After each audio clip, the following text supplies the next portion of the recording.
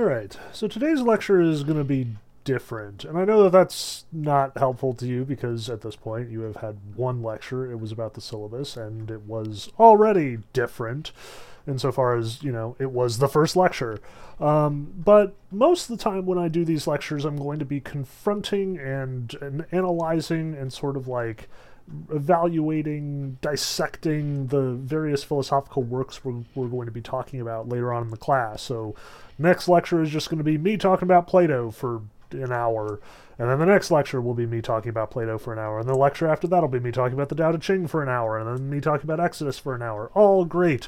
But in this lecture, I want to kind of assume that you understand the videos that you watched, that the Wisecrack video made sense, that the wireless philosophy videos were sufficiently, open to your understanding, like, you get it. I'm going to assume that because we have a lot of other work to do. And yet it's a lot of disparate work. A lot of my students come to my class and don't know how to do logic. So this is me attempting to somehow cram into an hour and 15 minutes an entire intro to logic course, which is absurd and impossible, and we're going to try and do it anyway. Because I find that a lot of my students really don't understand how logic works. And on some level, you can't fix that. I've sat in logic classes, I've watched students beat their head against this stuff, and frequently they come out with no better idea how it works than they did when they went into it.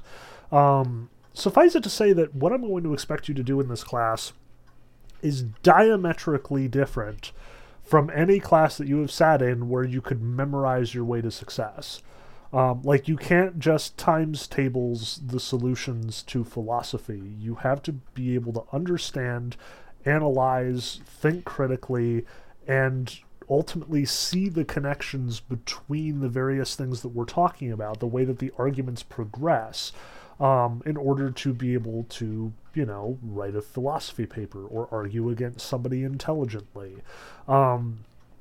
Think your geometry class. I hope that they still do this in geometry classes, but back when you were expected to write proofs, why are alternate interior angles congruent? Why is this triangle, a obtuse or isosceles or whatever? What exactly is the measure of this angle given the measure of this other angle on the completely different opposite side of the graph? That's the sort of logic that we're going to be doing in here. Largely because it's the sort of logic that honestly inspired philosophy in the first place. Euclid was actually the inspiration for a lot of Platonic philosophy. A lot of philosophers back in ancient Greece were looking at Euclid's postulates and Euclid's theorems and Euclid's proofs and saying, damn, that's really smart, and that makes me feel good, and I totally want to apply this same kind of approach to knowledge to more important things than just triangles drawn in the dust. What if we talk about justice in the same way? What if we talk about goodness in the same way? What if we talk about God in the same way? On some level, philosophy is just mathematical reasoning applied to real-world problems, which is probably bad news if you hated your geometry class. So, sorry folks, but those of you who like your algebra more than your geometry may very well find yourselves struggling in here more than the students who really adapted to that proofwriting business many, many moons ago. And the problem here, again, is it's not something I can teach in an hour. It just isn't. If you, in fact, are trying to become more logical, to understand how logic works, to sort of practice it more often in your day-to-day life, I can't recommend that enough. It is eminently practical. Not only will it help you if you're going into one of the scientific careers, like if you want to become an engineer or a researcher or something, but generally it is just so eminently useful. Virtually every career profits from having a logical, approach to it. So consider the first tool in your tool belt to be me making a couple of recommendations as far as how to make yourself think more logically. First, obviously, if you can take a logic class, do it. Like, I don't think Sussex County Community College offers one, but I know that many of you are off transferring to other four-year schools once you are done here. If you get the chance to take a logic course, do it. Like, it'll make your life way easier. You'll be able to blow away standardized tests much more effectively. But you do actually have to work at it. Like, you have to change the way that you think in order to get to that point. And I don't want to make this sound elitist or anything. Like, as far as I can tell, everyone is fully capable of doing logic, even though many students do in fact struggle with it for reasons that seem fairly inexplicable. So the second thing that I would suggest is, weirdly, go play some video games. And not just any video games. Like, you will not become more logical by playing more Call of Duty, or if you are, then that's incidental, I suspect. But there are a ton of games out there that do, in fact, test logical ability and logical reasoning. Perhaps the most famous and the easiest to track down is friggin' Minesweeper. Go play some goddamn Minesweeper. Look up how Minesweeper works. Minesweeper is an incredibly logical game. It constantly flexes those logical muscles, so to speak. It is sort of perfect in the sense that, like, every single move that you make can, if all goes well, be, like, boiled down to a purely rational experience. There are a lot of Minesweeper clones and Minesweeper likes out there nowadays. If you have Steam, you should absolutely track down the Hex Cells games. They're each like $2 or $3. They are even more logical than Minesweeper, and require an even more logical approach than Minesweeper does. There's a free-to-play one that I just found literally last night called Hexseed, which I highly recommend. If you can find it on your phone or something, even better. Like, play it while you're sitting on the toilet. Just, that's good practice. Like, it will keep that logical part of your mind functioning and sharp. But you can also find it in other video games as well. Not so much the twitching, action-oriented ones, but a lot of the sort of thinky, puzzly ones. So Slay the Spire is very logical, as is Monster Train and most of the sort of games that have spun off from it. There are a ton of interesting puzzle games out there, like Baba Is You, which is frankly amazing. I cannot recommend them enough. So if you are struggling to see the connections between thoughts in this class, go play some video games as practice. I cannot recommend it enough. You can also do Sudoku. Sudoku is great at figuring out logic. It does not require nearly as much math as it would seem on the outside. You will also find there are these great things called nonograms, Japanese crossword puzzles. You can find them free to play online. Just search up nonograms and you will probably track some down. Mostly they just involve, like, painting pretty pictures with little colored dots. But it is all hyper-logical. It is all, as much as it looks like it's a bunch of numbers and colors, it is actually all about understanding, where in the process, like, these logical connections are made. How do you eliminate the possibilities and reduce it to the point that this has to be there, that has to go there, this cannot belong there.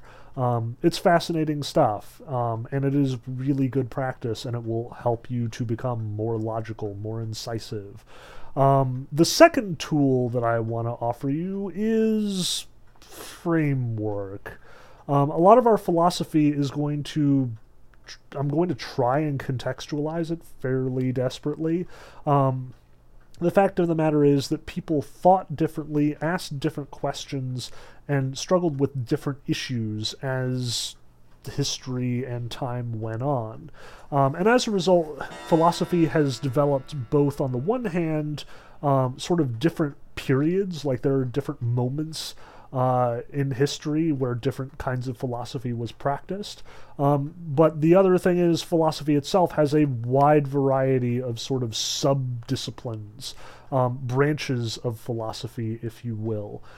So without any further ado, and get out your notebooks, here are the 4 historical periods and the 5 branches of philosophy. Virtually all of the philosophical work we're going to do falls into one of each of these categories, And shocker, you may have to know them for the final exam, depending on which exam I am giving you. So, the four historical periods of philosophy are the ancient period, which runs from roughly, let's say, like as far in the past as possible to about 500 AD or CE. So we can roughly say like 1000 BCE to 500 CE or AD. We will be running through these periods chronologically in this class. So the first philosopher, Plato, which we will start next week, is one of the quintessential ancient philosophers, arguably the greatest ancient philosopher in Western philosophy.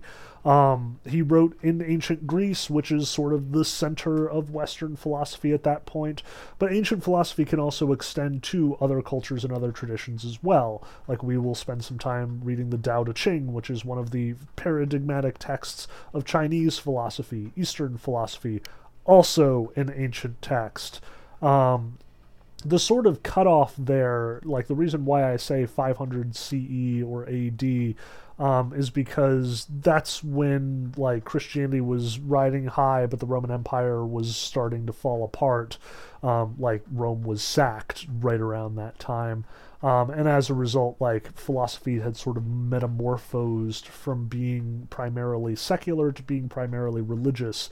And that's one of the key distinctions between ancient and medieval philosophy. But the characteristics that you'll find in ancient philosophy is there is a very keen interest in metaphysics on the one hand and ethics on the other. We will talk about those branches momentarily. The primary goals of ancient philosophy were to understand how the world worked. How do the gods work? So Plato frequently questions the established mythological traditions of the time, sort of like challenging what Homer and Hesiod had written as these sort of primary mythological creators, and instead insisted that the world must operate according to reason, much like Euclid and all of his triangles did.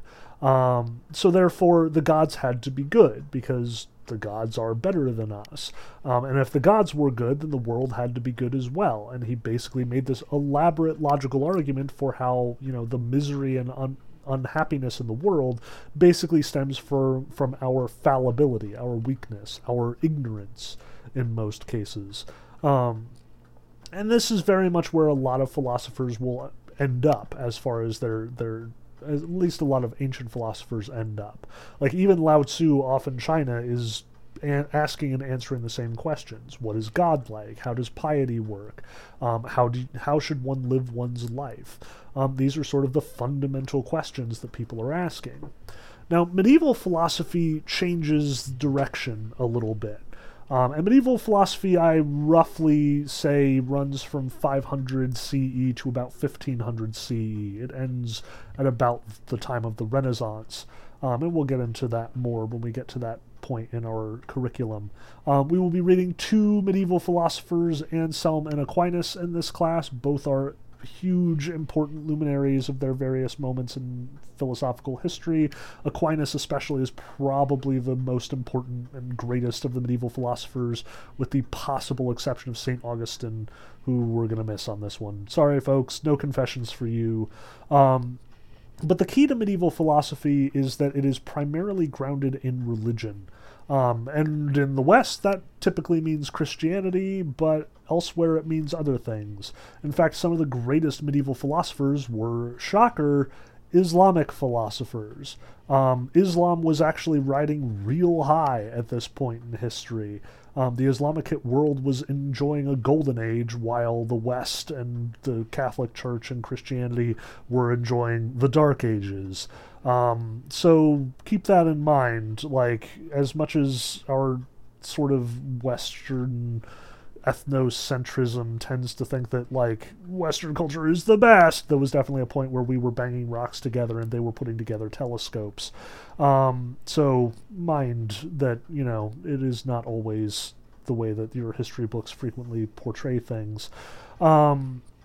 Medieval philosophy, therefore, is about sort of reconciling the truths of the great Western religious texts, the Bible, the Old Testament in the case of Jewish philosophy, and the Quran in the case of Islamic philosophy, with the teachings of Plato and Aristotle, the great ancient secular philosophers.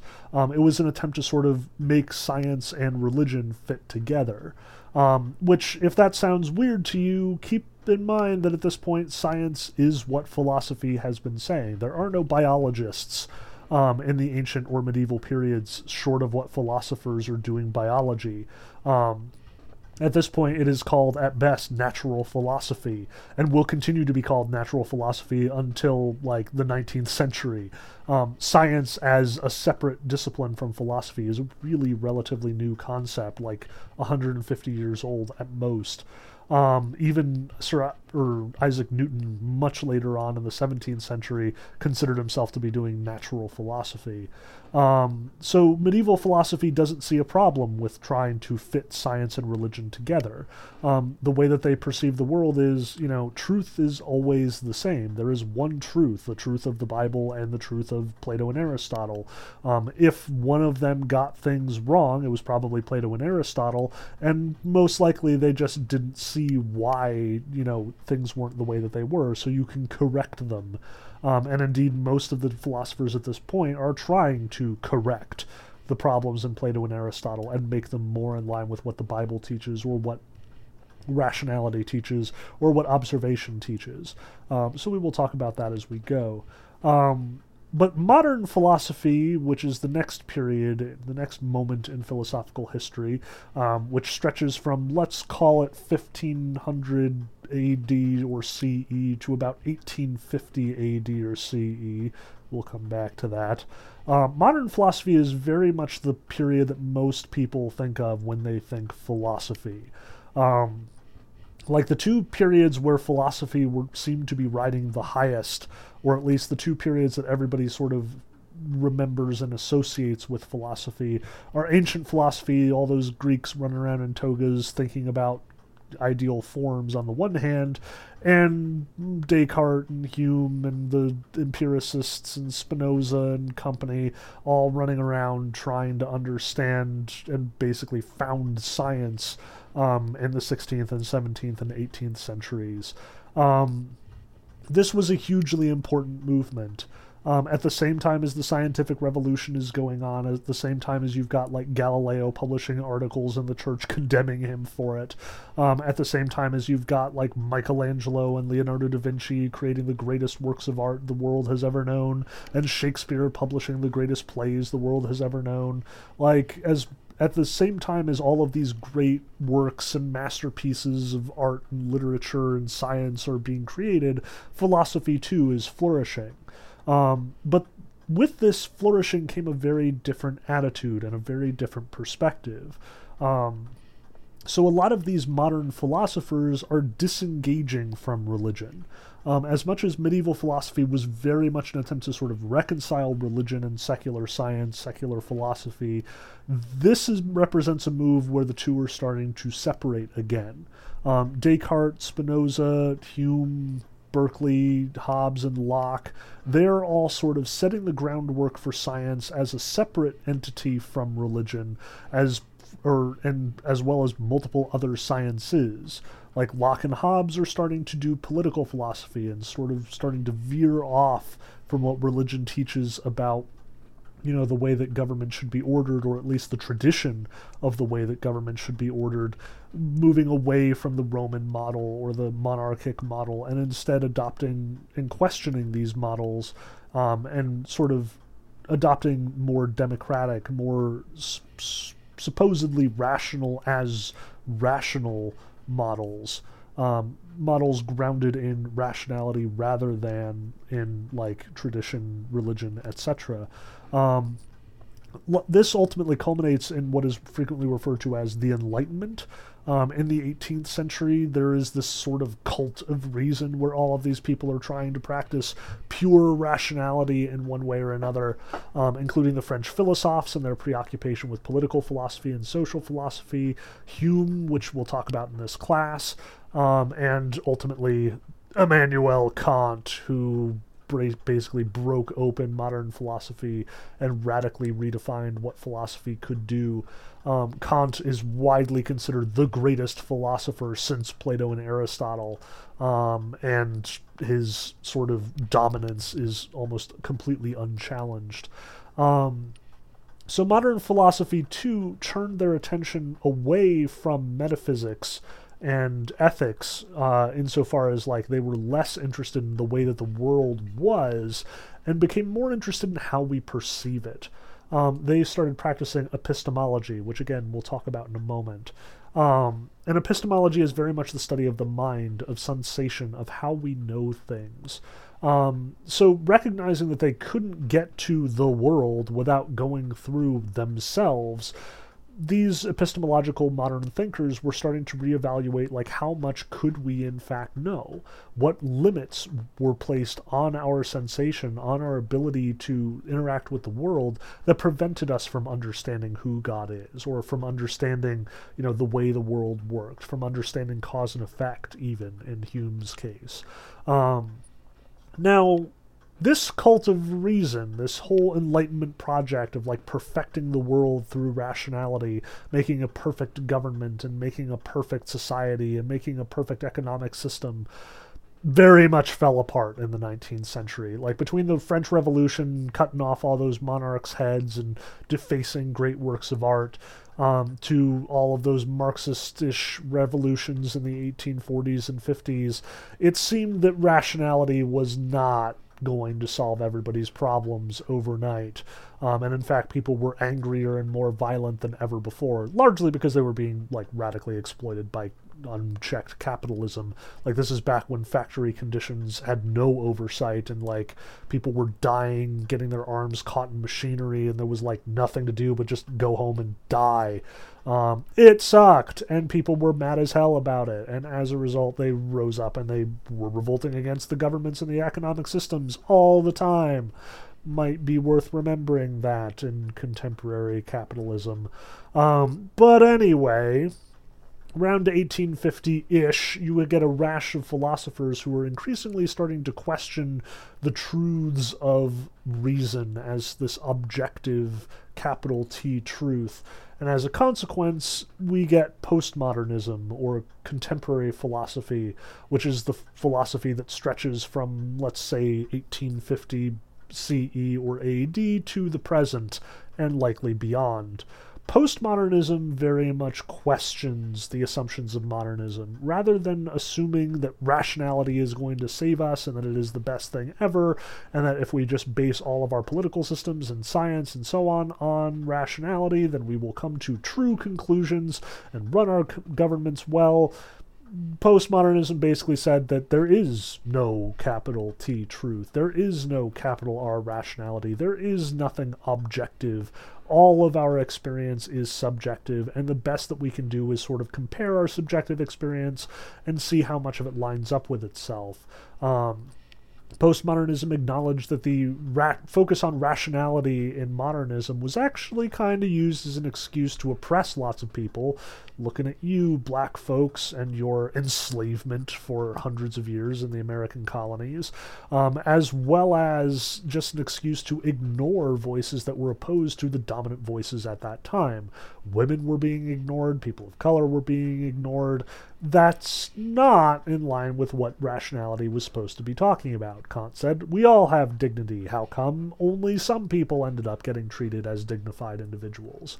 So postmodernism was an attempt to sort of destroy the existing power structures in place and replace them with more subjective, like lighter, more informed by a diverse experience rather than a monolithic capital T truth. Which is part of the reason why all of you are probably sitting there thinking, well, that makes a whole lot of sense. Well, yeah, because like for 150 years, everybody's told you that that makes a whole lot of sense, and that truth is relative, and that everyone can believe what they want to believe, and it doesn't matter. We'll get back to that at some point. So those are the four major periods in philosophy that we're going to be studying, and we will study philosophers from each one of them. So we will study Plato and the Tao Te Ching and the Book of Exodus from the Bible as our ancient philosophers. We will study Anselm and Aquinas as our medieval philosophers. We will study Descartes and Hume as our modern philosophers, and we will read some Nietzsche and some Sartre as our contemporary or postmodern philosophers. Just be aware that there are four distinct periods in philosophical history, and while they do bleed into each other a little bit, you will notice that there are some pretty radical changes to the way that our thinkers think about things and talk about them as we cross those lines. So with that in mind, the five branches of philosophy, as they are typically understood, are also kind of important for understanding the way that each of our philosophers are thinking and what they're thinking about. So the first branch of philosophy that everybody knows about, and that is probably the most famous as far as philosophical thought and reflection is concerned, is metaphysics. This is what most people think of when they think, what do philosophers do? Well, they sit around and they think about God, and they think about reality, and they think about being. That's what metaphysics is. In fact, the name is kind of nonsense. Like, when Aristotle originally wrote the Metaphysics, which is like the first time that term had been used in philosophical circles, it was right after writing his other book, The Physics, and meta in Greek just means after. So literally metaphysics just means like physics part 2. So that's quite the, accident on the part of the entire history of philosophy. But it is just as important to stress that physics and metaphysics are intimately related. Physics and metaphysics are honestly overlapping a lot. Like, even within, scientific physics circles, like, once you get to high-level examinations of the way that the universe works, you're basically doing metaphysics. Far be it from me to start co-opting, great thinkers, but Albert Einstein, when he conducts the theory of relativity, like, as much as it is based in mathematics and based in, hard science, the only reason it's not metaphysics is because he called himself a physicist when he made it. Looking at the world in that light should constitute metaphysics as much as it constitutes physics. High-level abstract physics is metaphysics. The difference, at least in philosophical circles, the reason why we don't claim Einstein as a philosopher, and the reason why we do claim, say, Heidegger, even though physicists won't touch him with a 10-foot pole, has less to do with what we are talking about and more with how we are talking about it. Metaphysics is usually the study of, quote, reality, or the study of, quote, being. In short, it is the study of what is and how it is. What exists in the world and how it exists in the world, how it relates to other things that exist in the world. Anytime that you're studying that stuff, you're studying metaphysics. If you're studying the nature of cause and effect, you're studying metaphysics. If you're studying the existence or non-existence of God, you're studying metaphysics. If you're studying, does free will exist, you're studying metaphysics, though you'll find yourself in ethics territory pretty quickly. If there is a distinction between metaphysics and physics, it comes down to, can it be observed? Metaphysics is typically understood as the study of unobservable phenomena, the study of what is but cannot be seen or interacted with. And that's largely because, again, Aristotle used the second half of his physics treatise, his Physics Part 2, to write about the big questions, like the prime mover, or the way that cause and effect works, or the way that the heavens spun around in various spheres. That was way more abstract than his first text, which was more about, movement. How does movement work? Which is what physics is about today. So as a consequence, if there's a distinction, that's what it is. Metaphysics is the study of what cannot be seen or interacted with, while physics is the study of what can be seen, interacted with, or quantified. And as a consequence, but I should hesitate and step back. As a consequence, people tend to look at metaphysics as though it is nonsense. And there have been philosophers who have definitely said that. We will read Hume, who famously said at one point that all treatises of metaphysics are nonsense and should be committed to the flames. But that's not quite fair. The way that you ultimately talk about things that you can't observe is through rationality itself. So a lot of our philosophers are going to approach metaphysical truths from the perspective of truth, rationality. This, like, cause and effect has to be the case because while we observe these phenomena, like, we recognize that there is a connection between these two because they happen over and over and over again. We can say that something is good or bad as a metaphysical claim, especially if we assume that there is a God or that there is some, like, transcendent virtue or value underlying human life. And we can, posit that by fiat. Like, if we say that there is a social contract, we can posit that through religious truth if we say that there is a God. There is evidence in metaphysics, it's just not scientific evidence. Keep that in mind, because I find that a lot of my students struggle with that a lot. A lot of what we're going to be dealing in this class is evidence, but it is not evidence in the sense of, like, experimentation or scientific data or anything like that. It is evidence in the sense of lived experience, or evidence in the sense of rational logic. Evidence, will come back to that. The second branch of philosophy that we will spend a lot of time discussing, and that is especially famous, is epistemology, the study of knowledge, the study of the mind. Epistemology should be differentiated from psychology just in the same way that metaphysics is differentiated from physics. Psychology is the study of the brain. It is the observable phenomena that you can see people having. Like, it is neuroscience, and it is, like, therapy in the sense of, like, observing people over time. It is, like, an attempt to quantify human brains and human thinking in scientific ways, in where epistemology is sort of understanding human minds by observing one's own mind, as well as observing, like, people behaving and people thinking and the limitations that are connected to that. Psychology and epistemology are two very different disciplines, although they do have conversations from time to time, occasionally angry conversations. Importantly for our purposes, like, epistemology represents a big move away from metaphysics. Epistemology is very interested in sort of understanding the way that knowledge works, insofar as it is justified true belief, or whatever definition you have for knowledge. It is interested in understanding how we come to truth, if truth is even possible. It also branches out into the study of language, which is where you get, like, linguistics and semiotics branching off from philosophy again.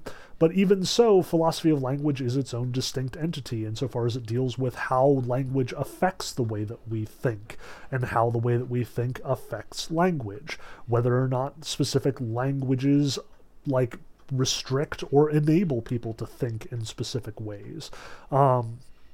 All of this comes down to basically, how does logic work in some ways? How do we get knowledge? How do we make knowledge? How do we understand things? This is all in the realm of epistemology. Not in the sense of, like, how do brains work? How do we store knowledge? Or how do we access it? Or, like, how do we create, neural pathways? But how do we, use our minds to understand the world? What problems do we run into when we do that? What, abilities do we have for processing information? We'll get into that more again when we hit Descartes, because he is very interested in epistemology.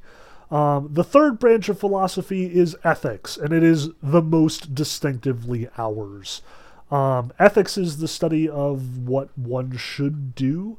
It is the study of behavior, of right and wrong, of good and evil. Ethics is the one discipline in the entirety of all academic disciplines that can say without qualification what one should or should not do. And I want to stress this. Science doesn't have this ability. Like, science will frequently assume this ability to itself, but that's kind of wrong. Anytime that science is doing science, what they are doing is gathering data. They're experimenting, they are, getting information, they are looking at the heavens and tracking the movements of stars and planets. They're jotting it down in their notebooks, and they are publishing papers to inform everyone, here are the apparent rules for how gravity works. Here are the apparent rules for how, brain chemistry works. We have observed that, this phenomenon is happening, that there's a hole in the ozone layer, or that temperatures are rising, or that, wolves do not actually have an alpha structure, that penguins are dying because of pesticide spraying in America. These are things that science can say. But what science can't say is the next step. They can say, there's this huge hole in the ozone layer, but they can't say, so we should fix it. That's an ethical question. Science can describe in profound detail, how the hole in the ozone layer is working, how fast it's progressing, what is causing it, what is, the possible effects of this. They can extrapolate, what might happen as a consequence. But at the end of the day, it's up to ethicists to say, what should we do? There's a great essay that I teach in my ethics class that really illustrates this. This fellow named Baxter wrote an article called People or Penguins? And he says, hey, scientists have determined that destroying Antarctica and killing off penguins. And all these scientists are saying, stop spraying DDT because you're killing the penguins. And Baxter's like, shut up. We have to decide what the worth of a penguin actually is. At the end of the day, we need pesticides in order to be able to produce food. We need to be able to, produce lots and lots of food in order to help people to survive. So what you are basically saying when you're saying, stop spraying pesticides, think of the penguins, is penguins are worth more than human beings. At the end of the day, we have to be able to put a worth on penguins, Baxter tells us. We have to say how many penguins are worth a washing machine or a hospital or to feed people. To make these kinds of decisions, you need to have more than just raw data. You have to be able to assign value. You have to be able to assign worth. And you can't come to those conclusions without knowing what it is that you value, what it is that is worthwhile. And to make those assumptions requires an ethical framework, not a scientific one. You can quote statistics at me all day about, the ozone layer or rising temperatures in the world or, the death of penguins because of pesticides. At the end of the day, we have to decide as a culture what we value enough to change the course of our behavior, if we should change the course of our behavior. What we should change the course of our behavior to. That relies on philosophical assumptions, not just scientific ones. You cannot prove that we should, change the way that we behave based purely on statistics and data. You also have to make assumptions about what is worthwhile, what one ought to do. That's what ethicists do. And it is very easy for us to conflate science with ethics. It is very easy for us to jump off the handle and be like, oh, penguins are dying! We have to stop the dying penguins! But at the end of the day, we have to decide what is worthwhile. We have to weigh our priorities against each other. We have to decide where the food goes, where the vaccine goes, where our money goes. And those things require something that science can never teach us. Science is never going to be able to observe values. Sure, it can, take a poll and be like, how many of you think that we should stop killing penguins? And it's like, well, 60% of people say that we should stop killing penguins.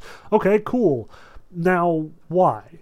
Why do penguins matter? Why do people matter? Why should we, not let thousands of people die to coronavirus rather than, just decreasing the surplus population, as good old Ebenezer Scrooge once prescribed? We should have conclusions to that based on our values, based on what we believe about what is right and wrong, about what is worthwhile and important in the world. Without that, it's just flying by the seat of our pants, and it's a huge problem. In fact, ethics is my favorite class to teach because I find that a lot of students haven't spent a lot of time thinking about these questions. That as much as, their English teachers have been making them read classical literature so they will consider ethics and such, at the end of the day, it doesn't come to much. At the end of the day, not many people spend a lot of time rigorously thinking about the consequences of their actions and what their values actually are. So ethics is very much a philosophy thing. It's probably one of the most important branches in philosophy. It is also not something we're going to be talking about a lot in here. We will run into ethics from time to time. We'll probably end up talking about ethics quite a bit. But Sussex County Community College, like most academic institutions, has a designed class for ethics separate from their intro class. Something along the lines of a contemporary moral issues. I forget what they call it here. I believe you can take that with Dr. Scatchy, and I highly recommend it. I cannot recommend taking an ethics class highly enough. Because ethics and logic and intro. Sure, why not? Take all the philosophy classes. But seriously, just being a human being requires ethical decisions all of the time. If you don't know why you're doing what you're doing, probably go fix that and figure it out. The fourth famous branch of philosophy is politics. Shocker, this is the study of government. But it is not the study of government the way that your political science classes will frequently approach it, where your political science classes will be devoted towards how do you get votes and how do you use the media to advance your platform, what is the difference between the Republicans and the Democrats, and so on and so forth. It's specifically geared to our specific political system, in short. Politics from philosophical standpoints, in philosophical circles, involves government in theory. What is the best kind of government? Is democracy in fact superior to socialism, fascism, communism, etc.? And if not, why? What is the goal of government? Hey, look, it's ethics again, creeping into the margins.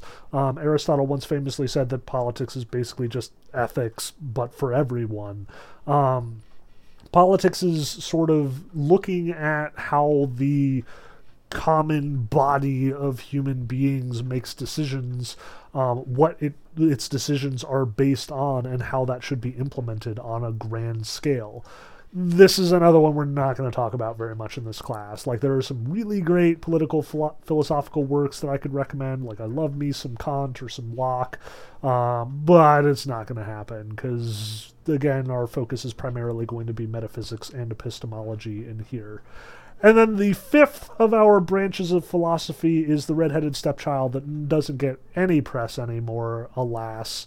Aesthetics, the study of beauty or the study of artistic value. Aesthetics has very much been co-opted by criticism. So you've got all of your literary critics and your art critics and theater critics and so on. They are very much the ones who have sort of done all of the aesthetic work, but a number of philosophers still do aesthetics, especially as it connects to ethics, strangely enough. That's still ours, and they'll never take it from us, damn it. But aesthetics is basically approaching art from the grand scale, looking at the theory behind creation, behind artistic creation, looking at what appeals and what is beautiful and what, we as human beings need to say to ourselves, what we express to ourselves. And a fair number of philosophers still do talk about aesthetics, just not nearly as much as it used to be. Again, instead, that's very much sort of devolved to the criticism scene. But I also find that a lot of those critics do build aesthetic systems, are doing philosophy. One of my favorite literary critics is Wayne Booth, who did an ethics of fiction. He was basically building a grand theory of how, the appreciation of literature should work. And that's where it very much is bleeding over into aesthetics. But again, philosophy has kind of neglected that in recent memory. So we're not going to talk about that one either, alas. So those are the 5 branches. Metaphysics, the study of reality or what is. Epistemology, the study of knowledge or of the mind. Ethics, the study of behavior or of right and wrong. Politics, the study of government or how we should govern ourselves. And aesthetics, the study of art or beauty. So there you go, folks. Those are your categories. The one thing you should probably memorize in this class: the 4 periods in philosophy and the 5 branches of philosophy, which we'll come back to as we sort of switch and move around and talk about our various individual philosophers and how they're relevant here. So moving on, if the first tool in your tool belt is how to become more logical, and the second tool in your tool belt is the various categories that philosophy falls into, let's talk about the third tool in your tool belt, like the business of doing logic itself. Again, I'm assuming that you watched and understood the wireless philosophy videos on critical thinking and on formal and informal fallacies. That is a good primer to exactly how arguments work, but it's not quite as comprehensive as I would like. It doesn't get into some of the nitty-gritty details of what we're going to find as we're exploring these philosophical texts. So let's talk first a little generally about how logic actually works. So in general, what we are going to find in text after text after text after text, both in this class and outside of it, basically all texts have this in some capacity, like even most of the fictional works, unless they're being totally abstract in some like William Gass nonsense or Ben Marcus, that son of a bitch. At any rate, tangent aside, the thing that I want to stress here is that all philosophical arguments, all arguments in general, should basically have something that they are trying to prove backed up by evidence for how you are proving that. This is super basic. That's how these things work. Now, this evidence doesn't necessarily have to be scientific. It can also be purely rational. It could be, emotional or personal in some way. It could be based in, individual anecdotal experience, or it could be based in statistics, or it could be based in observation. There are all sorts of evidences that we can employ. And you should keep in mind that no one of them is sort of objectively worse than any other. There are fallacious arguments that you can make. There are deprioritizations that you should take into account. Like if somebody gives you a long statistic about how 99% of Americans are, eating too much bad food, and somebody says it's not a problem because I eat great, you're like, shut up, that isn't actually relevant here. Please do not argue against a dominant trend where I'm trying to argue that people need to eat healthier by saying that I eat healthy enough, thank you very much. You are not everyone. But at the same time, in the right situation, these sorts of arguments are just as relevant, just as important, just as useful, just as valid, so to speak. You'll notice that, in the example that the wireless philosophy gives you, where you've got, this person who is saying, so-and-so is not going to come to the party because I don't like him. That's a bad argument if this person had nothing to do with creating the guest list, but it's a good argument if they did. If they specifically did not invite that person to come to the party, then yeah, it's not likely that he is going to come. Keep in mind that the context is important. Look for the logical connections, why cause and effect would suggest one outcome as opposed to another. But the other thing that I want to stress about the whole business of logic altogether is that I expect, again, a sort of point-by-point move from your assumptions to your conclusions. That's how philosophy works. You start with a premise, people need to eat healthier, and you work toward a conclusion. People, or perhaps we should restrict McDonald's from serving unhealthy food. Now notice that conclusion doesn't necessarily follow. You would have to make more premises. In order to prove that McDonald's shouldn't serve unhealthy food, you'll need to prove not just that people are, generally unhealthier than they should be, but also that McDonald's is a major contributing factor, that a lot of people are eating there because it is cheap or whatever, and that McDonald's is culpable for this.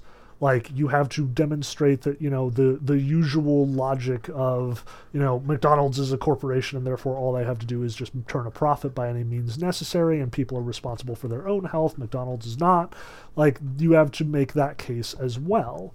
You have to fill in the gaps. You have to see what other potential arguments people could make. So, keep that in mind.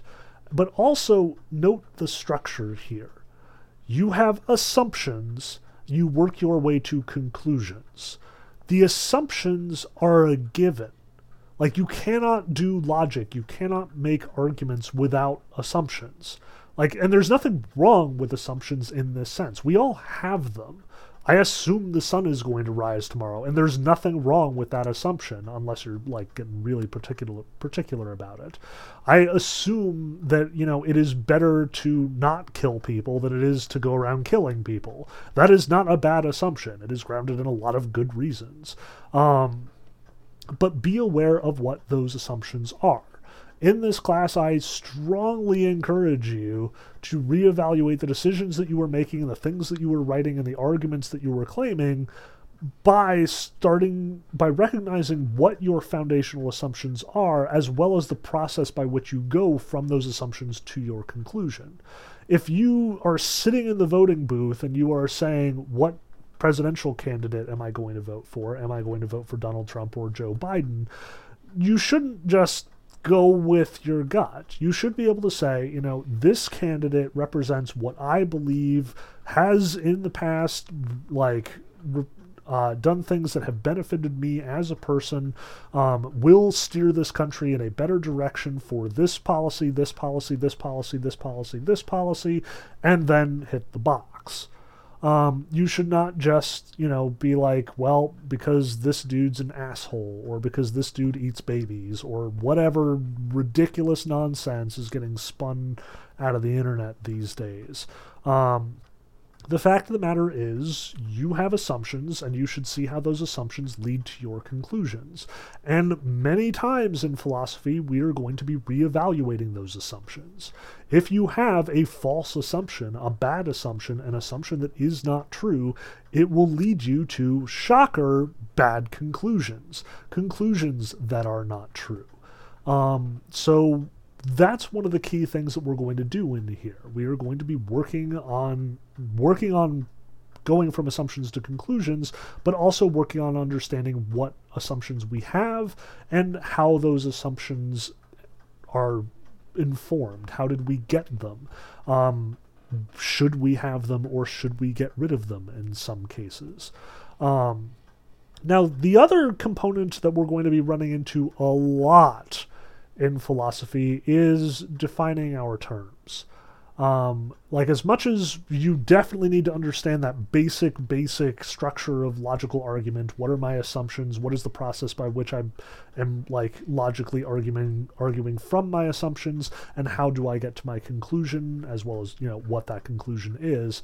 But also, what are the terms that I'm using along the way? Over and over and over again, philosophers are going to stop everything and define their terms. And this is an incredibly important part of the philosophical process, because if we do not stop and define our terms, we're just letting assumptions built into those words infiltrate our conversation. So, for example, one of the most potent arguments for the existence of God is that God is perfect, and since he is perfect, he must exist, because existence is a perfection, therefore God exists. That is the ontological argument. We will confront that when we get to Anselm in medieval philosophy. What he is arguing is the definition of God implies God's existence. And we can argue that one forever if we want to. But what I want to stress here is that the definition is what needs to be clarified.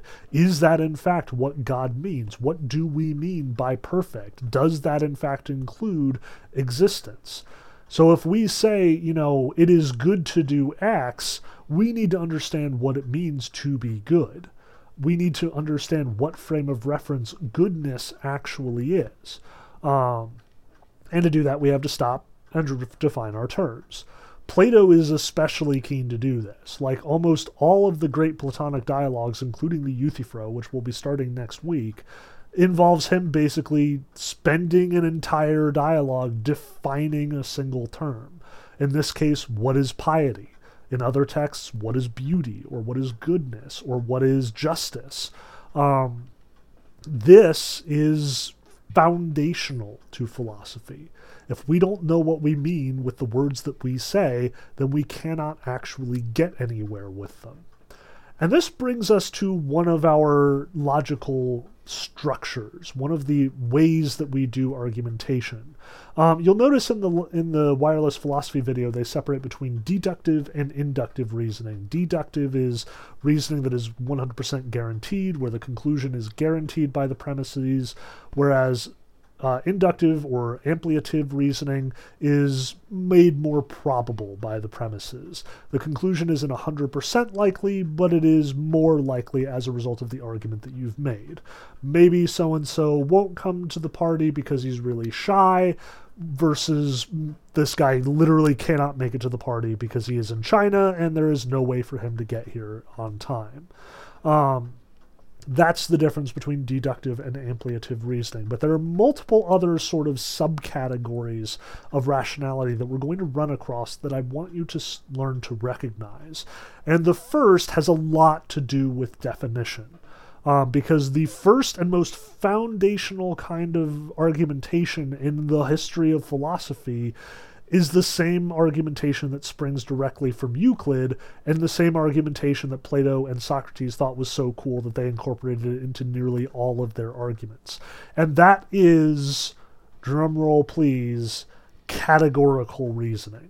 Reasoning using categories. And the single best example that I can present for this is the old categories of Euclidean geometry. When you understand what like a four-sided figure is, you can go on and define more and more precise terms. So a parallelogram is a four-sided figure where all of the sides are parallel to one another. A rectangle is a parallelogram where all of the angles are 90 degrees. A square is a rectangle where all of the sides are equal in length. Notice the way that that definition works.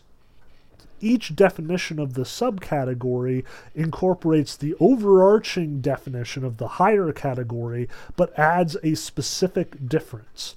This is what Aristotle acknowledged as genus and specific differences.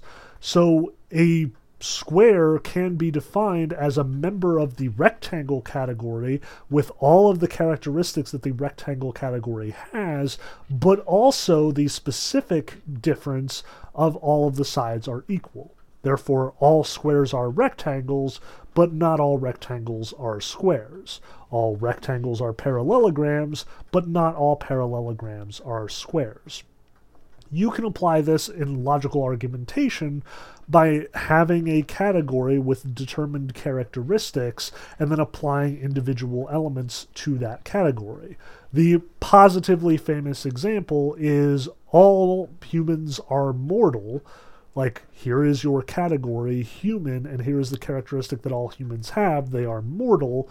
If you say Socrates is a human, then you must conclude that Socrates is mortal. If he is part of the category with that characteristic, then he must also have that characteristic. So, with that in mind, it is a deductive argument, 9 times out of 10, we'll get to the exceptions momentarily, when you use this categorical structure. When you say, like, all pious actions are just, then you are saying that whatever justice is, whatever that justice involves, piety will also have those characteristics. If you say that, it is good to do X and we should do all good things, then we should do X. That is using the category of goodness applied to the specific situation.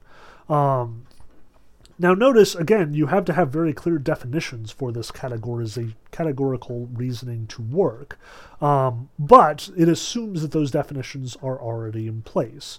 If all x are y and you have z is X, then Z is also Y. Whatever that overarching definition might be, whatever specific characteristics that definition might have.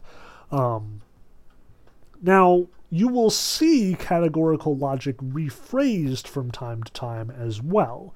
One of the other famous structures that you will run into is the implicative argument, or implicational reasoning. And this is basically any argument that has an if hanging out in it. And notice that most arguments can be rephrased as if-then arguments. So, all men are mortal, Socrates is a man, therefore Socrates is mortal, can be rephrased as if you are a man, then, or if anything is a man, then anything is mortal. Socrates is a man, therefore he is mortal. That's how if-then statements work. So you'll notice in the video they talked about modus ponens. If X then Y, X, therefore Y. However, you can also make lots of mistakes with modus ponens, as the video stresses out, or stresses, like affirming the consequent is a formal fallacy, because instead of saying if X then Y, X then Y, you are saying if X then Y, Y therefore X, which doesn't hold up. Just because Socrates is mortal doesn't mean that he is a man. So if you have the logical statement, if something is a man, then it is mortal, Socrates is mortal, the conclusion isn't necessarily that Socrates is a man. It could be that Socrates is a dog or a horse or a fruit fly. Like, all of those are mortal things that aren't human. Likewise, flipping the script a little bit, if you say Socrates is not a man, that doesn't necessarily imply that Socrates is not mortal. If X then Y, not X, does not guarantee not Y.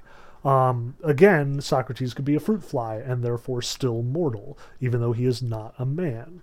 But, and this is where things get really hairy, thanks to the rule of the contrapositive, if you say if X then Y, not Y, you do in fact get not X. If Socrates is not mortal, then there's no way that Socrates can be a man, because again, the category of mortal things is bigger and includes the category of humans. I realize that this is super complicated and really difficult to sort of explain via my voice talking to you, but here we are. The last kind of reasoning that I do want to draw your attention to, and that we are going to run across quite a bit in this class, is the analogical argument, or analogical reasoning. And just as categorical reasoning has categories and implicational reasoning has implications, the analogical reasoning has analogies, by which I mean a comparison. All analogical arguments will feature a comparison of two things, and the strength of that analogical argument will depend on the strength of the comparison. So, for example, one of the most famous arguments for the existence of God is known as the watchmaker argument. And in the watchmaker argument, everyone states that if you were wandering around in the middle of a deserted island, wondering if humans had ever set foot on that island before, and you stumbled across a pocket watch sitting on the ground, you would immediately conclude that humans had been there. The pocket watch is too complicated, too structured, too obviously designed to be explained as growing naturally out of nature. You wouldn't make the same argument about like a rock or a tree or, like a wild boar hanging around on the island. Maybe on that case, that one gets complicated. But you would certainly make the conclusion if you found a pocket watch.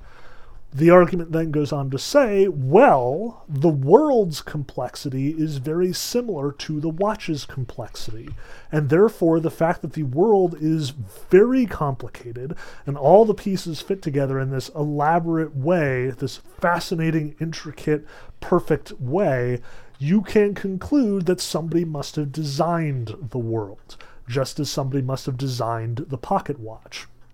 If anything, because the pocket watch is so much less complicated than, say, a human being or the eye or, elaborate ecosystems spanning miles and miles of Earth's territory, you must conclude that there is a God, there is a designer, and that God is infinitely more intelligent than we are. But notice, the strength of the argument depends on the strength of the comparison. Only insofar as we can compare the world to a pocket watch can we say that the designer of the world must be like the designer of the pocket watch. The fact of the matter is, they are not at all alike. Like, pocket watches are infinitely smaller, they're way less complicated, but also the complications involved are way less sort of organic, and therefore it is very difficult to make that comparison. It is very difficult to conclude that, there must be some designer god who is very similar to designer humans building their pocket watches and such. That's the key to analogical reasoning. Anytime you see a like or an as in an argument, you are probably dealing with a comparison. Anytime that you are seeing a comparison in your argument, its strength, the strength of the argument itself, will depend on how good that comparison actually is. How much are the things being compared actually similar to one another? If they are not similar, then the argument isn't going to hold up. It will be especially weak. If they are similar, then the argument will hold up, and they may be very strong. Now, keep in mind that these three kinds of reasoning, or categorical, implicational, and analogical, can frequently be either deductive or ampliative. You can make deductive categorical arguments and you can make deductive implicational arguments, but you can never make a deductive analogical argument. The comparison necessarily prevents it from being 100% guaranteed.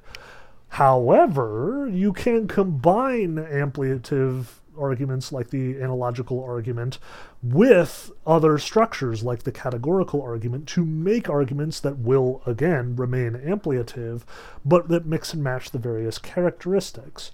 So if, for example, I were to say Socrates looks a lot like a man, like, he is not a man, he's maybe an alien from outer space, but he walks upright and he's got two eyes and he reasons the way that humans are, we could conclude that it is probably the case that Socrates is mortal.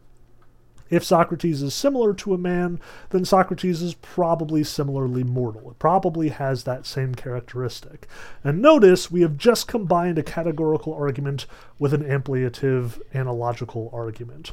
Now we have an ampliative argument that is categorical, and that is totally possible. Again, most of the arguments we are going to see in this class are going to have multiple different sort of styles and approaches sort of mashed together and brought into this elaborate series of argumentation. That's perfectly normal. But it will complicate things considerably. So at this point, keep an eye out for those three kinds of arguments: the categorical argument, the implicational argument, and the analogical argument. Note the difference between deductive and ampliative reasoning, and we should be good to go. Now, at this point, we've talked about three important tools for your belt. First tool is how to become better at logic. Second tool, what are the categories that we're going to be talking about in this class? Third tool, what are some of the basic argument structures that you're going to see over and over again, starting from like premises and conclusions, going all the way to various classical argument forms like categorical and ampliative reasoning. The last thing I want to talk about, the last tool for your belt, has to do with the fallacies that you found in both the formal and informal fallacies video, but also the informal fallacies that were talked about on the Texas State page.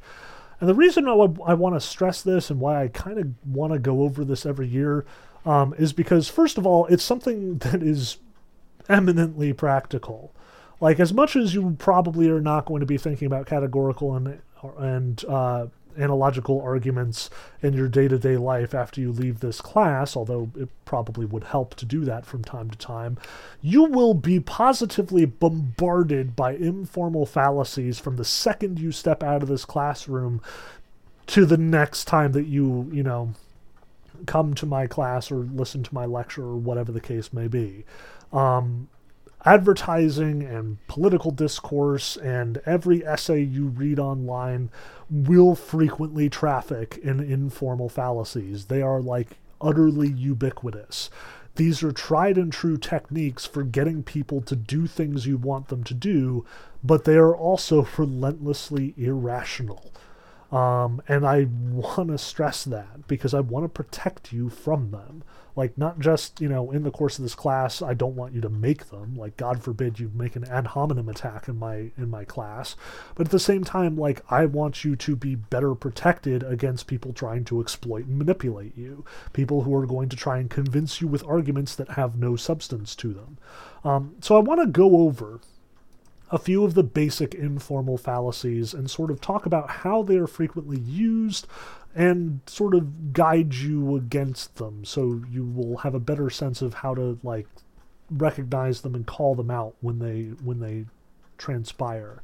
And the first one that I definitely do want to talk about is the ad hominem attack. It's probably one of the most popular logical techniques. It is all over the freaking internet. Like, I can't even.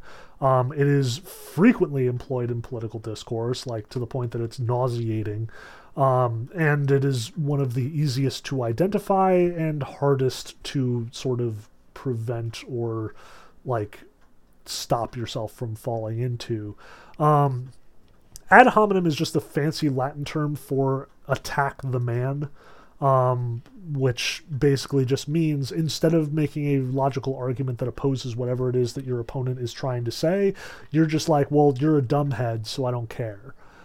Like, that's literally what it comes down to. It'll sound fancier normally. Like, instead you'll have something along the lines of, my opponent does not know what he's talking about, or my opponent probably doesn't have the sufficient knowledge in order to appreciate the nuances of this scenario, which is just a fancy way of saying they're a dumbhead and they don't know what they're talking about and you shouldn't listen to them. Ad hominem attacks are always illogical. Like, sure, you can definitely sort of chip away at the credibility of a person as a way of, dealing with their expertise on a subject. That's totally valid. Like, if you bring some supposed psychological expert to a trial to, like, convince you that this person fits the psychological profile of this crime, and then you find out that that dude actually doesn't have a degree and is just pulling stuff out of his butt, then yeah, that's bad. You relied on this person for their authority. His authority has been undermined, therefore you shouldn't trust what that person has to say. The only reason you brought him here in the first place was because he was a noted psychologist. Turns out he's not. Oops, that's a problem. And that by that same logic, you can definitely say, this person is unfit to hold this position. Like, lots of, political discourse is like, you shouldn't vote for this person because they are bad at their job.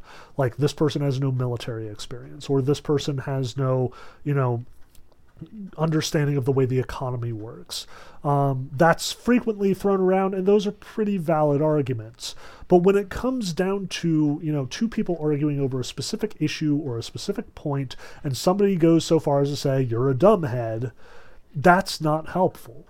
Like, if, for example, you saw a debate between Donald Trump and Joe Biden where they're talking about the economy and, Biden is arguing that, like, here is his big economic plan, and Trump says, you've never had any experience in the financial sector, that will never work. That's an ad hominem.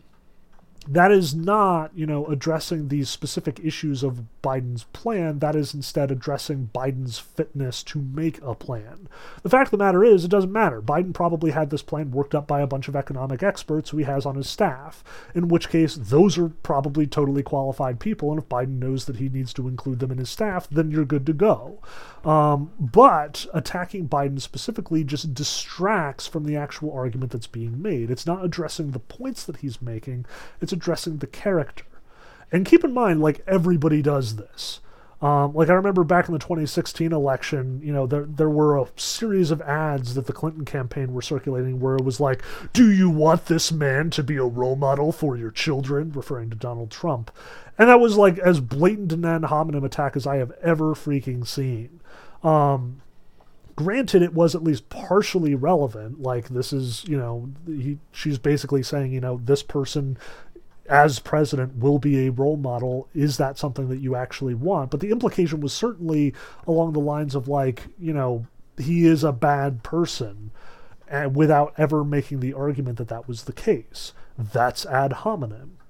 But what's scarier than the ad hominem is sort of what an ad hominem will develop when left to fester, and that is poisoning the well. Poisoning the well is distinct from an ad hominem attack because poisoning the well is about making sure that your ideological opponent is not trusted at all in the future by other people. And again, this is something that both sides of the Democratic spectrum are using all of the time. I imagine that off the top of your head, if I asked you, like, what kind of bad names Republicans could get called, you could come up with a bunch of them. You could talk about how, they're all bigots, or they're all white supremacists, or they're all homophobes, or they're all, crazy Christian fundamentalists. You could talk about how, like, they all shout all the time without actually making any reasonable arguments. They're all gun nuts, and they all love violence, and they're all, various things. Likewise, if I said, what are some of the bad names that we associate with Democrats, you could probably come up with Snowflake or Tree Hugger or SJW or any number of crazy things. They're all a bunch of liberal hippies, they're bleeding hearts and all this silliness, over-academic, over-educated idiots who have no understanding of the practical value of things. None of them have ever worked a day in their life. You can go on for days. What I want to stress is that both of these images, like the idiot, bigoted, gun-toting Republican and the liberal, snowflake, overeducated, underproductive, both of these are images that the other side wants you to see that side as. The Republicans want you to see Democrats as ineffectual and weak, and the Democrats want you to see Republicans as a bunch of angry blowhards. Because if you think of them as angry blowhards, you won't take what they have to say seriously. And if you think of Democrats as a bunch of bleeding heart liberals, you won't take what they have to say seriously. In some ways, Republicans and Democrats will even poison the meaning of individual words. They will make liberal out to be an insult. They will make, conservative out to be an insult in order to make you never take what they have to say seriously. So it doesn't matter at that point if Trump or Biden or whoever makes a decent argument. At the end of the day, you just disregard them because you have been primed to think that these people are bankrupt, that they have nothing to bring to the table. When QAnon conspiracies tell us that, Democrats are pedophiles and, that they're all in favor of post-term abortion, which is just absurd, they are basically saying, don't ever trust what any Democrat says. They are always lying to you. They are always manipulating you. They're always deceiving you. When Trump goes out of his way to say that, the mainstream media is always publishing things against him because they're controlled by liberal think tanks and stuff, he is saying, never trust the New York Times, never trust NBC, never trust CNN, and instead only trust these other vehicles. And likewise, Democrats will go the other way and say that OAN and Breitbart and Fox News are just a bunch of, conservative mouthpieces spouting off nonsense, lying to the public. The idea being that you will not go and see what they have to say. And if you do, you will always go in with serious doubt. This makes it impossible to have a conversation, though. There's no good reason to completely distrust every person who is a Republican or every person who is a Democrat. The fact of the matter is, people say true things no matter what their political ideology may be. They may be inclined to certain falsehoods more often than others, but it doesn't change the fact that truth is not political. Nor is it an identity issue. A person who speaks the truth will speak the truth regardless of what it is that they believe, perhaps even accidentally. With all the tweets that Trump has sent out over the years of his presidency, no matter how much you dislike him as a politician, I'm sure there are some nuggets of truth in there. I'm sure he has said things that are in fact the case. Things that maybe you would disregard if you considered every word out of his mouth to be nonsense. Instead, I would encourage you to weigh the merits of an argument on the merits of the argument. The whole point to looking at these informal fallacies is to emphasize the merits of an argument have nothing to do with the merits of the person presenting the argument. An ad hominem attack and a poisoning the well attack are both nonsense because they don't address what is being said, they're addressing the person who is saying it. A white dude can make a valid argument about abortion. A black woman can make a valid argument about racism. Like, everyone can make a valid argument about racism. Everyone can make a valid argument about abortion. Who they are should not influence how you take what they have to say. Instead, you should look at what they have to say, and you should evaluate it on its own merits. Now, that isn't to say that authority isn't worthwhile at all. Like, if somebody says, in my experience as a black woman, I have been repeatedly persecuted and repeatedly, prevented from, enjoying normal privilege of being a human being, then yeah, you should look at that and you should say maybe that is the case. But you should be judging her not on the basis of, who she is or what her demographic is, so much as why she would have that authority, why her experience would be able to speak to the issue being discussed. In the same way that you wouldn't go to a plumber for economic advice and you wouldn't go to a noted economist to fix your toilet. That's something that they should know, something that would, in fact, come from their experience, from their authority, as opposed to attacking someone on the basis of something irrelevant because they do not have authority or because they do not have experience. Attack the argument, not the person. That's what I want to stress and drive home. Now, with that in mind, I want to sort of hop on, because while we were talking about poisoning the well, I mentioned sort of poisoning the meaning of individual words, and that means I want to talk about equivocation.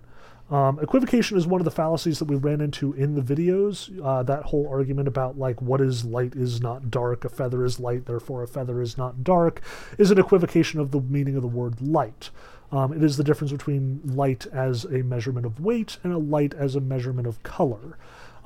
Equivocation is another one of those fallacies that you're going to see all the time. People are going to use words to mean multiple things.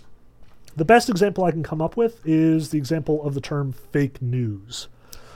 Fake news has been thrown out a lot over the last several years. And back in 2016, when people were first talking about fake news, what they were referring to, specifically it was Democrats talking about all of those Russian bots that had sprung up in the night in 2016 to sort of endorse Trump and circulate propaganda and misinformation. When they said fake news, they meant news that did not have any basis in reality. News that was being circulated online despite the fact that it had no credentials. It was not true. By contrast, within a month, Trump was talking about fake news with reference to the New York Times and CNN and so on and so forth. He was talking about bias. Fake news meaning CNN is repeatedly publishing articles that, denounce Trump, that say that he is a bad president, so on and so forth. Therefore, it is fake news. Now, media bias is in fact a problem. It is a thing. You should always be attentive to media bias. Fox News is always biased right, and New York Times tends to bias left, and then MSNBC tends to bias very left, and CNN also tends to bias fairly left. But they report the truth. If CNN reports something that isn't the case, they have to print a retraction. People get mad at them. Not just people on the right who are mad at them anyway, but people on the left who, take what they have to say seriously and therefore are very offended when they do not report the truth. It is not the same thing. Bias is apparent all the time. That's a necessary of using language. Your biases will creep into what you have to say no matter who you are. But that isn't to say, again, that it's not true. That would be ad hominem. But it is also not fake news in the same way that the Democrats were using the term. What's especially important in this case, though, is by equivocating, by making two different meanings of the term fake news, you end up totally obscuring the problem that was there in the first place. See, equivocation is a problem because you can use a word in the wrong way and make a powerful argument.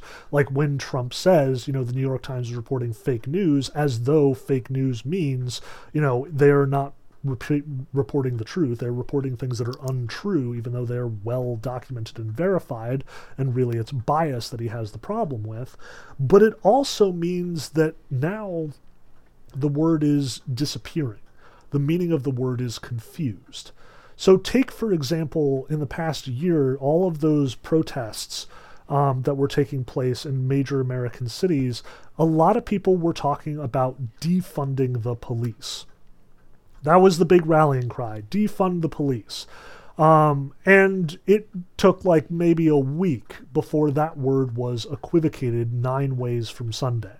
When some people were saying defund the police, what they say were, let's cut the police, cut the police's funding and use that money to funnel it elsewhere to other social programs. Let's have, like psychological therapists on a hotline to help people out. Let's have, in the group of first responders, let's have social workers ready to go to be able to take care of domestic disputes instead of like a policeman with a gun. Other people meant exactly that. Defund the police, like no money, remove the police entirely, like abolish them altogether. And some towns, in fact, did go forward with that. Other people entirely, by saying defund the police, meant something else, like restricting their funding or removing their funding in moderated ways in a big conversation that is, ongoing. How exactly are we going to redistribute money and give them either to police or other social organizations or things like that? And by confusing this term, Republicans and, people sort of arguing against this would immediately jump to the conclusion that people were talking about the most violent, the most dramatic form of defunding the police. Their conclusion was, so you want to get rid of law and order. You want anarchy. You want people breaking into people's houses and destroying their stuff, and there not being anyone there to prevent them. Democrats and anyone who wants to defund the police are against law and order. These people want chaos. And this is a combination of equivocation, insofar as it's using the term in a way that not everybody who is using the term means it, but it is also a straw man. A straw man argument is any time that you present the worst version of your opponent's argument rather than approaching the best version of it.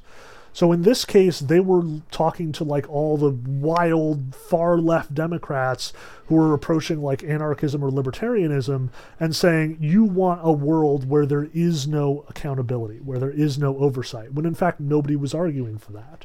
They wanted to take that money and put it somewhere else. They wanted to radically redefine the police at best, and perhaps just change the way that it works a little bit at worst. And instead, it was being mischaracterized. Instead, we were talking about it as, let's get rid of law altogether. That's a straw man argument. That is a mischaracterization, a caricature of the original position. And you can see the same things that the left does to the right. Like, overwhelmingly, when Trump would post something that would be even borderline racist, you would see people jumping on him as Trump is a racist. Like, you could interpret some of his stuff in other ways. You could come to the conclusion that he was, not aware of what was going on, or that he was, unsympathetic to what was happening. But overwhelmingly, people leapt to the conclusion that Trump and anyone who supports him is a bigot, a white supremacist, a racist. And while indeed white supremacists did support Trump, like KKK frequently came out in favor of him, that isn't to say that every Republican is a racist. That is a straw man position.